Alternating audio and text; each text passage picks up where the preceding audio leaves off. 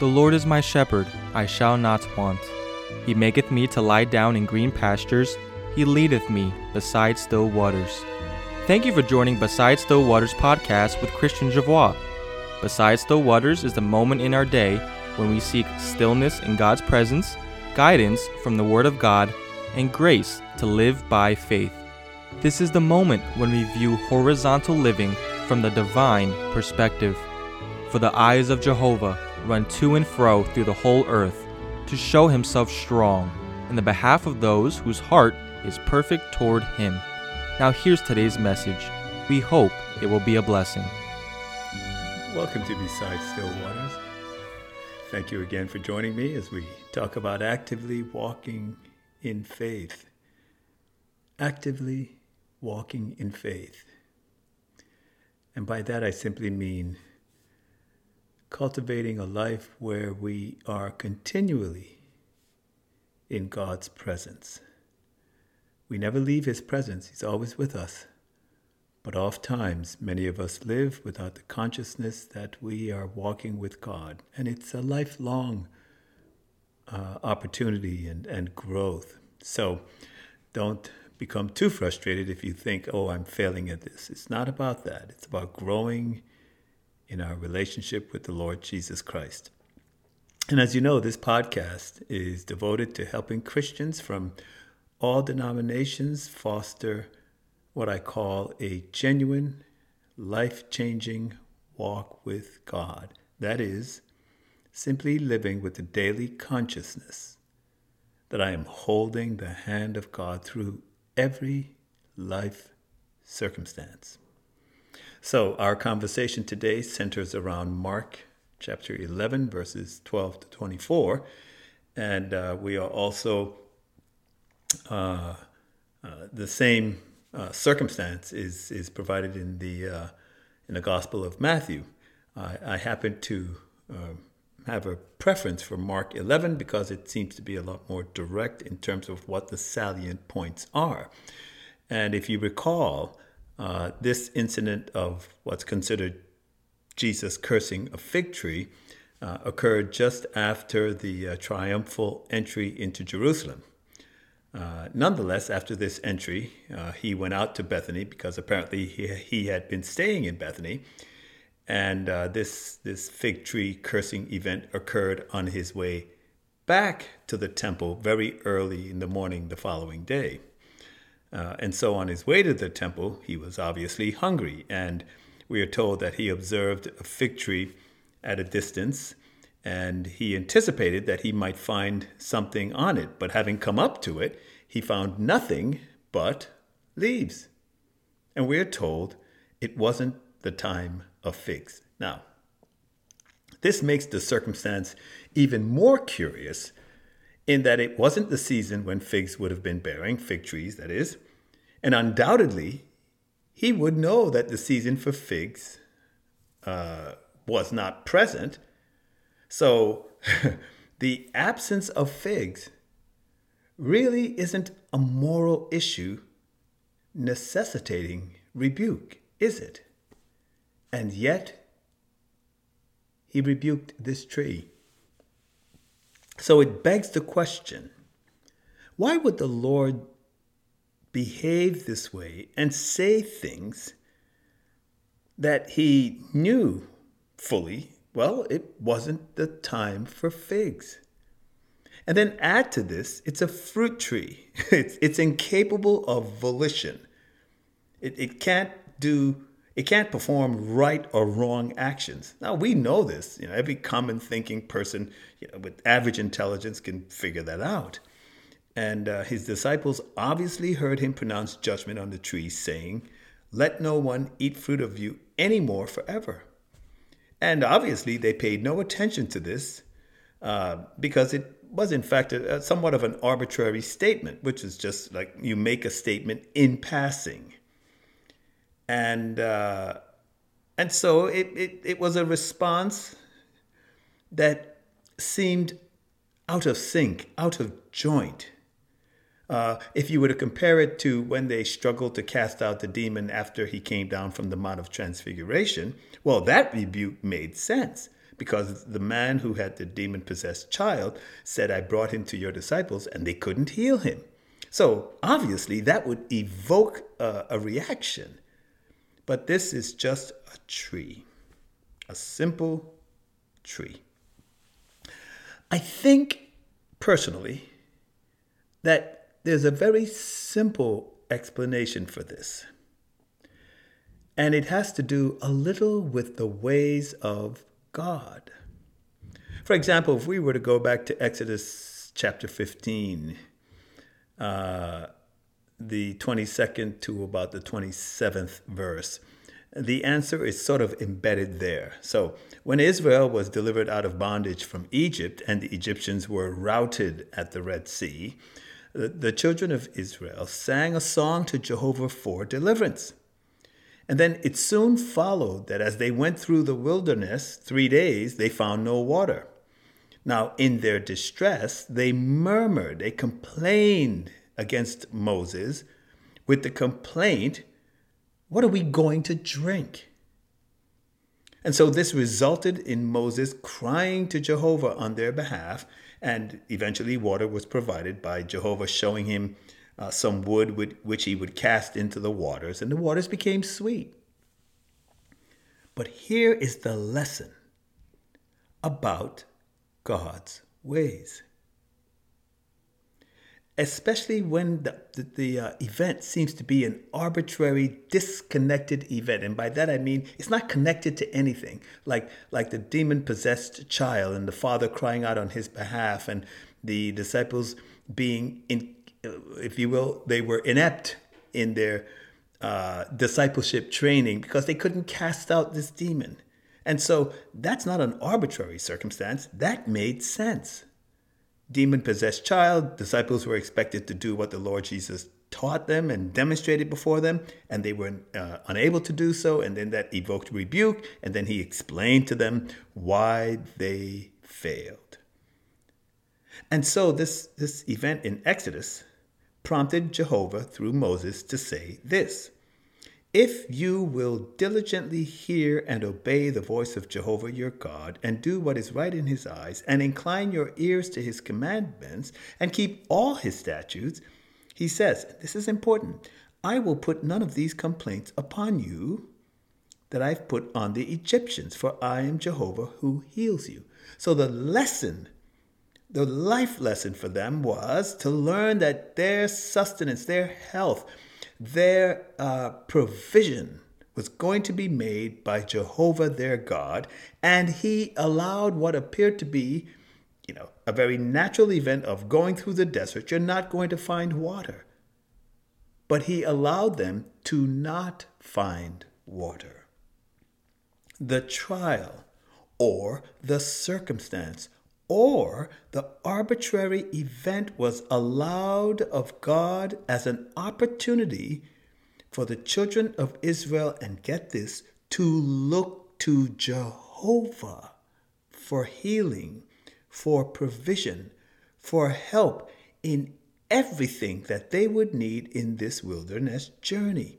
It became, and I want you to emphasize this in your thinking, it became a lesson in trust in God and distrust in self.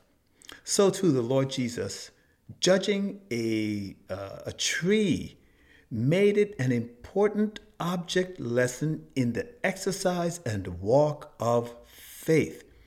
The majority of them that failed several days before at the Mount of Transfiguration, when they couldn't cast out a demon, this is now a critical opportunity for the Lord Jesus to teach them what will be essential for them going forward. Now, I understand, many will refer to Bible commentaries and commentators, and many allegorize this event, suggesting it was an indictment against the nation of Israel for their unbelief and so forth.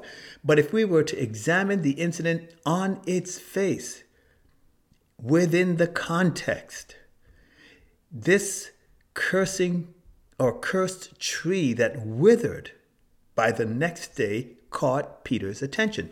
And he said, Rabbi, see, the fig tree which you cursed is dried up. It caught his attention. And so the Lord Jesus immediately responds with the lesson that he would have them learn about the limitlessness, and this is important for this life lesson that he was going to teach them and us. He was teaching them about the limitlessness and power of a praying man, a praying woman, as associated, as related to the power of God. And I want to make this clarification.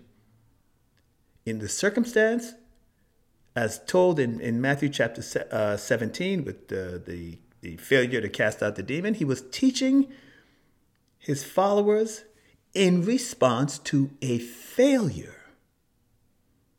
But sometimes the best way to learn is not by failing. From God's perspective, the best way to learn is by the correct application of faith in obedience, correctly exercised with the heart fully turned towards God. And you would see this in the Old Testament where there were examples of great deliverances. Because it was a life and death issue, many of these deliverances didn't leave room for error. For example, take Peter walking on the water.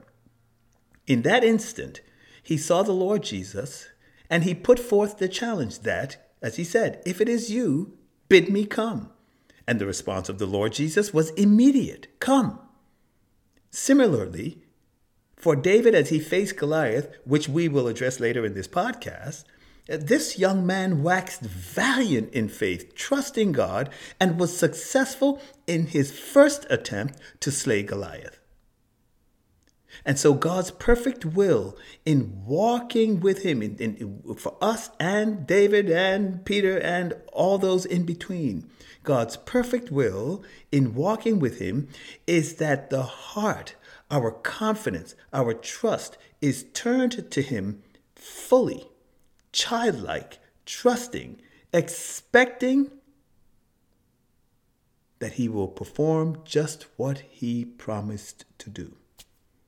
So when we look at Mark chapter 11, this incident of cursing the fig tree, let's extract what is important for us in our relationship and walking with God. The Lord Jesus identifies it right at the outset. Have faith in God. That's verse 23. This is the starting point of walking with God. You've heard me say repeatedly throughout these podcasts, a heart fixed on him, a heart that is desirous of knowing him, a heart that seeks to commune with him, a heart that wants to walk with him, not as an incident or in response to some life crisis, but as a lifetime exercise. In the first instance, they failed the first step of having faith in God. And it necessitated a rebuke for the unbelief that filled their hearts. How? It should be at the outset is what the Lord Jesus is providing us right here. Have faith in God.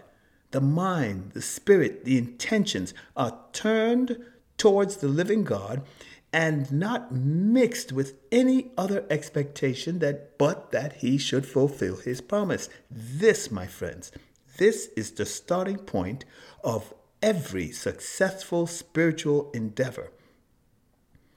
Also, this is the starting point of a life lived in sincerity and truth with heart, faith fixed in God.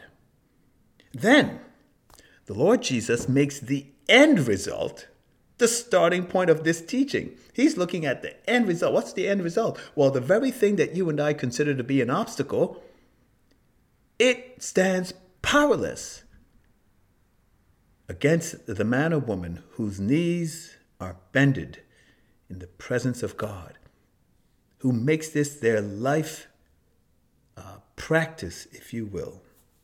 Look at what he says. If you shall say to this mountain. Now, when you read the entire narrative, you'll see that he starts out with what's important, what is germane to spiritual success, whether in the living or in the praying. But then he jumps to the end result and works his way back So he goes from the first point to the third point, third most important need, to the second to the first. Okay? And he says, if you say to this mountain, now this is boldness. This is what I call step 3. Okay? This is boldness. How is it that a man is exhorted to turn his face to an obstacle, a challenge, and speak to it and challenge it outright? So I ask you, is Jesus speaking in hyperbole? Or is this a statement of fact and command? Is it hyperbole that a teenage boy is emboldened to speak in the face of a man who's perhaps about 9 feet tall, a seasoned warrior, and say to him, this very day I will feed your bodies to the fowls of the air. I will slay you. And I ask you, this confidence, this boldness, which seems to escape so many of us, let's be honest here, okay? I want you to be honest with yourself and be honest with me. But many of us shrink in the face of obstacles we consider to be impossible to overcome. And Jesus' words become what I call just devotional statements. Not commands of the master himself, just these are devotional statements. And the very obstacles that we face in our life betrays the very condition of our hearts, that I have no faith in God. And that's what our hearts tell us, and many of us are discouraged right at this point. But in this simple teaching, the Lord Jesus gives us what is key to growing in our faith and walking with God with the utmost confidence that when we bend the knee and ask not only according to his will, but with the assurance that he hears us, we know we're going to have the petitions that we ask of him. So tell me, my friends, as you look back at your life from today and before, can you recall any circumstance in your life when you, with boldness, stood before an obstacle and laughed because you knew you overcame already because of the time that you have spent in God's presence? And your confidence rested so in what God has promised that he would do that you waxed bold. Peter said this to the Christians scattered throughout Asia in his second letter, first chapter, 3rd and 4th verse. He says, but, to us are given great and precious promises that we might be partakers of God's divine nature. The Lord Jesus says that man whose confidence is fixed in God speaks to the mountain. I say he said, speaks to the mountain and commands it to be taken out of the way and cast into the sea. And I ask you this, and you have to answer for yourself. Has this ever once been your experience? And then the Lord Jesus goes on to step 2. So remember, have faith in God. That's the gating item. Let's go to step 3. Say to the mountain, be plucked up. What's the second step? Well, he shall not doubt in his heart. No one can see that, but can't they? The second great step upon which the statement, have faith in God, rests. And these are like 2 links in a chain that has 3 links. The 3-link chain. And this is the driving sentiment of the heart, spurring a person to speak boldly in the face of spiritual challenge. A man doubts in his heart, sad to say, because his walk with God is anemic. It is a walk in which time with God has devolved to a devotional exercise. That's it. A rote action, a mere checklist, which a person checks off. Well, I've had my devotions today, and I've had my breakfast today, and I brushed my teeth today, and I did my chores today, and I went to work today. It is not the central exercise of the heart and spiritual life. It has devolved to a devotional exercise. That's it. That's it. Let's look at David's example. let's take a close look at what these two steps look like. Speaking to the obstacle and having no doubt in one's heart. Let's look at what it looks like, okay? Before we look at the final and most important item to which these two are connected. So let's consider David in his encounter with Goliath. So David versus Goliath, okay? And this contrast has been used in a myriad of scenarios. Sometimes in commerce, where you have small companies they survived being taken over by larger companies within that industry. We see it in athletics, where the inexperienced athletes are now challenging the seasoned competitors. It's always a novel contrast of the underdog versus the champion. And so we begin to see David's thinking, his speech, his conduct, and how clearly it illustrates perfectly exactly what the Lord was teaching his disciples. And what is that? A fixed faith in God. You can see it, you can hear it, you can speak it, you can speak like it. A challenge to an obstacle, a mountain. You can see that. You can see what the obstacle is. You can hear the person in their boldness. They can speak it out. The way they talk tells you about them, what's going on inside their hearts. Number 3, the heart's firm conviction. That's testimony based. Back in the day, folks used to give testimonies in their churches. Okay, but it was really given to encourage others to keep believing. You don't hear it too much now because I fear to say a lot of people don't even have a testimony of their walk with God. But the fourth and foundation of it all is prayer. And that's not seen. That's the secret life, the life exercise of the believer. You don't talk much about it, but I guarantee you this. You'll know if a man, a woman, boy, or girl is a praying person. So let's look at it carefully. In 1 Samuel, 17th chapter, 26, verses 26 to about verses 58, gives us the entire narrative. And the scene opens with David, who was essentially running an errand for his father to provide victuals, if you will, for his brothers who were soldiers in King Saul's army. And at the time that he arrived, Goliath was right at that point railing against Israel and cursing Jehovah. And David heard these words, and evidently he saw that the men were fearful. They were fearful. And so he opens with the question, what shall be done to the man that kills this Philistine and takes away the reproach from Israel? So we're hearing in his words that he's moved by this challenge. He's moved by it. And his words were rehearsed before Saul, and David was subsequently ushered into Saul's presence. And here is where the teachings of our Lord Jesus take shape in the life of David. And the narrative begins with respect to these principles. The obstacle was clearly identified. Verse 26. And by the way, let me just say, there were at least 7 or 8 times, more than 7 times, that David articulated this challenge to this quote-unquote mountain. Verse 26, this is the first instance that David says, what shall be done to the man that smites, get this Philistine? This Philistine is this mountain.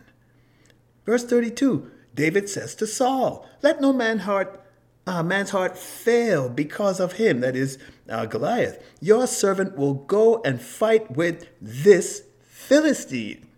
This is the mountain that David is looking at. He says this Philistine is very specific here. Okay, verse 36, your servant. Now he's giving a little backdrop into his life. Events that have happened in the past that has stirred his heart to keep trusting Jehovah. And he says, your servant smote both the lion and the bear. And this uncircumcised Philistine, there it is again, the mountain, shall be as one of them because he defied the armies of the living God. Verse 37, Jehovah who delivered me out of the paw of the lion and out of the paw of the bear, he will deliver me out of the hand of this Philistine. Okay? 4 times in one conversation, he identifies exactly what the obstacle is. Now, let's look at his personal stand. Oh, I love this. Verse 45. He's now facing the enemy, the obstacle. He says, you come to me with sword and with spear and with javelin, but I come to you in the name of Jehovah of hosts, the God of the armies of Israel, whom you have defied. He's now talking to the obstacle, which in this case is a human being. Verse 46, this day will Jehovah deliver you up into my hands. I'm going to conquer you. Okay? Now, he's not just speaking arbitrary words. You can tell when you read the narrative, this teenager, probably between 15 and 17 years old, is moved because his heart is looking to Jehovah and trusting him. He's had prior experience of deliverances. He's confident that God will show up for him because he's looking single-heartedly to God. He goes on to speak not only of Goliath, but the entire armies of the Philistines. He says, I will give, in verse 46, the carcasses of the camp of the Philistines this day to the fowl of the heavens and to the wild beasts of the earth. And here it is. Here's his witness. Oh, I love this. Verses 46 and 47. And all the earth shall know that Israel has a God. And all this congregation shall know that Jehovah saves, not with sword or spear, for the battle is Jehovah's, and he will give you into our hands. More than 7 times, David made clear assertions as to his faith in God. You could see from his assertions that he is trusting in nothing else but Jehovah. And the subsequent victory that will be realized, he stated outright. Why? Because his confidence was in Jehovah and Jehovah's ability to deliver without sword or spear, and so he single-handedly routed a seasoned soldier with a sling and 1 stone.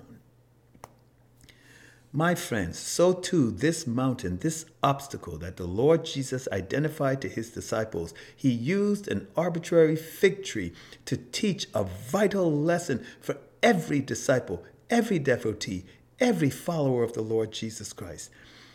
Every obstacle is powerless because the disciple, the follower, the devotee has their faith firmly fixed in God.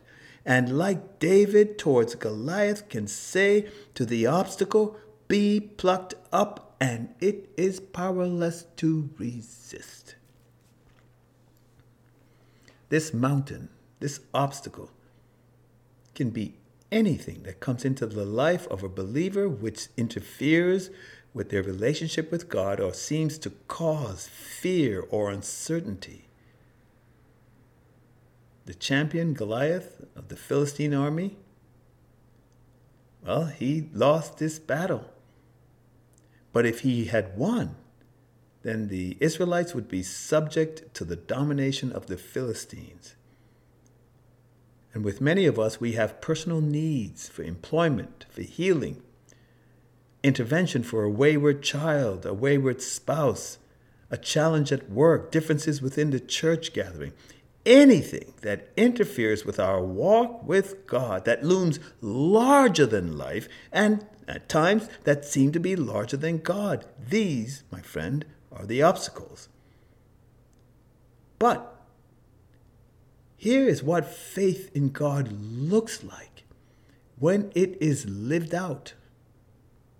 There is a confidence, a boldness, a clear expression of one's testimony and confidence in what God can and will do. And additionally, there is great assurance in one's heart because of prior victories, prior experiences with God that become the foundation of faith in God. Add to that, there's a clear awareness that the people around you are fearful. They will say words like, well, we can pray in the will of God and maybe the Lord. No, my friends. We insult the teachings of the Master himself. David said, let not the hearts of the men fail them. I will fight Goliath. He stood alone in his faith. And the prior victories and experiences with the lion and the bear become simply foundations, stepping stones, building blocks for greater challenges to faith. And dare we not shrink away. And lastly, he could say to the obstacle, I will defeat you. This is what he said to Goliath. This is what the Lord Jesus is also saying to the disciples. If you say to this inanimate thing, this mountain, be taken away and cast into the sea, what he says is, and shall not doubt in his heart, but believe that what he says takes place, whatever he shall say shall come to pass for him. But many of us can't say that. Why? The answer is we doubt in our hearts. So, let's summarize our thoughts. Firstly, this victory is but an object lesson. Has nothing to do with the amount of faith that a person has per se, but that they must have unmitigated, unmixed, straightforward, single-hearted confidence in God and God alone. That is the lone gating item. Secondly, most important, is the need for the believer to be exercised before God in prayer. This is vital for the power and assurance and victory in the life of a Christian. There is no other way. A moment, time spent knowing our God, offering up our petitions, reminding Him of His promises, strengthening our faith. And add to that, the very foundation of this praying is that it is executed in the full confidence that we will receive an answer. The Lord Jesus says that we must believe that we receive it, and it shall come to pass to you. And that believing is done in the presence of God. It is done in prayer. It is done in fellowship, communion with God. This point cannot be stressed enough. If we have gone into the holy presence of God and reserved doubt that we might not be answered, there's a great likelihood, a great assurance that we shall not be answered in the affirmative. And so the Lord Jesus says, all things whatsoever you ask, all things means all things. It's not limited to any circumstance, subject, issue, problem, challenge. All things, no limits. Any matter brought before God must be presented in the full assurance of faith based on the promise of the Lord Jesus Christ. All things means just that, all things, all subjects, all needs, all open doors needed, all of it, even healing. Financial needs. What is the need that you have, my friend? What is your need? Secondly, Jesus says, whatsoever things you desire when you pray. Another way of phrasing it is, whatever you pray for and ask. What you are begging God, you are craving for, that you require the Lord Jesus' intervention. This is what you're bringing to the living God. It's a very general statement about the nature and scope of prayer. It covers everything. And if we deign to come into the presence of God regarding any matter, then the only requirement is this next point. Believe that you receive it, and it shall come to pass for you. Believe that you receive it, and it shall come to pass for you. I want you to read that narrative again, because the Lord Jesus states, whosoever shall say to this mountain, and therefore whoever is coming before God, and whatever they're asking of God, they are required to not leave His presence unless convinced in their hearts that they have been heard and that the request has been granted. And until that confidence, that assurance is realized in our prayer lives, we ought not to cease praying until we are assured we have been heard. I want to say this, many of us pray, sadly, we pray as a matter of obligation. Obligation. John, in his letter written to the churches. And I think it's 1 John, might have been chapter 5, around the 14th or 15th verse. And he says, and we know if he hears us. Okay? He says, and if we know that he hears us, whatsoever we ask, we know that we have the petitions we desired of him. Hear me, my friends. Listen to what John is saying. This is the disciple that leaned on Jesus' breast, on his chest. He was right. He knew the Lord Jesus' heartbeat. He says, if we know that he hears us. So do you know when you are praying that you are being heard? Are you praying to be heard? And if we know that he hears us, whatsoever we ask, that's a blank check. Whatsoever we ask, we know that we have the petitions we desired of him. Do you see it, my friends? We pray as a matter of obligation. To these men of faith, prayer was their life. They valued that connection with God, that relationship, that walk, that open door. That moment when I bend my knee, I am in the presence of the holiest majesty of heaven and earth. We have the petitions we desired of him. But this is nothing new. The seer said this to King Asa in 2 Chronicles 16:9 when he says, the eyes of Jehovah run to and fro through the whole earth to show himself strong in the behalf of the ones whose hearts are perfect towards him. God is searching for that opportunity to show himself mighty in your life and through your life, my friends. God is searching for that moment, that person whose heart and expectation is fixed towards him and him alone. And this statement, have faith in God, as our Lord Jesus says, is no different than the word given to King Asa concerning Jehovah when he says, the eyes of Jehovah run to and fro through the whole earth. Because he wants to show himself strong in the behalf of the one whose heart, here it is, whose heart is fixed, single, towards him. It's the same thought conveyed when our Lord Jesus says, have faith in God, a fixed heart, a single heart, single-hearted, looking to God. And God is mindful, desirous of showing himself strong to the one who is bending their knees or hearts. Sometimes you're not someplace where you can bend the knee, but you can bend the heart in his presence and let him know, I'm looking to you. I'm looking to you and you alone. Oh, my friends, when we purpose to come in the presence of God beside still waters, it is that sacred time when we present our hearts, present ourselves, as it were, open, transparent before God.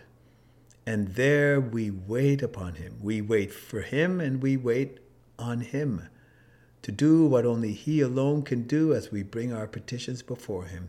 Take time, my dear friend, to season yourself in God's presence until that confidence, that assurance grows, that, as John says, if you know that he hears you, then whatever you ask, you know that you have the petitions that you desired of him. Oh, Father, help us today to lean, to trust, to look to you with singleness of heart, that as we wait upon you to bring to pass in our lives what is needful, we can with boldness say to the mountain, be removed and be cast into the sea. Help us this day to walk with you for your glory, in Jesus' name. Thank you for joining Beside Still Waters podcast with Christian Javois. Beside Still Waters is the quiet moment in the stillness of God's presence to receive guidance, light, and grace to live by faith. I hope you've been helped and encouraged to press on living for the glory of God. It has been a pleasure and a privilege to connect with you on this podcast. To stay connected, please follow Christian Javois on Facebook, Twitter, and Instagram. Thanks for tuning in, and we will see you on the next podcast of Beside Still Waters.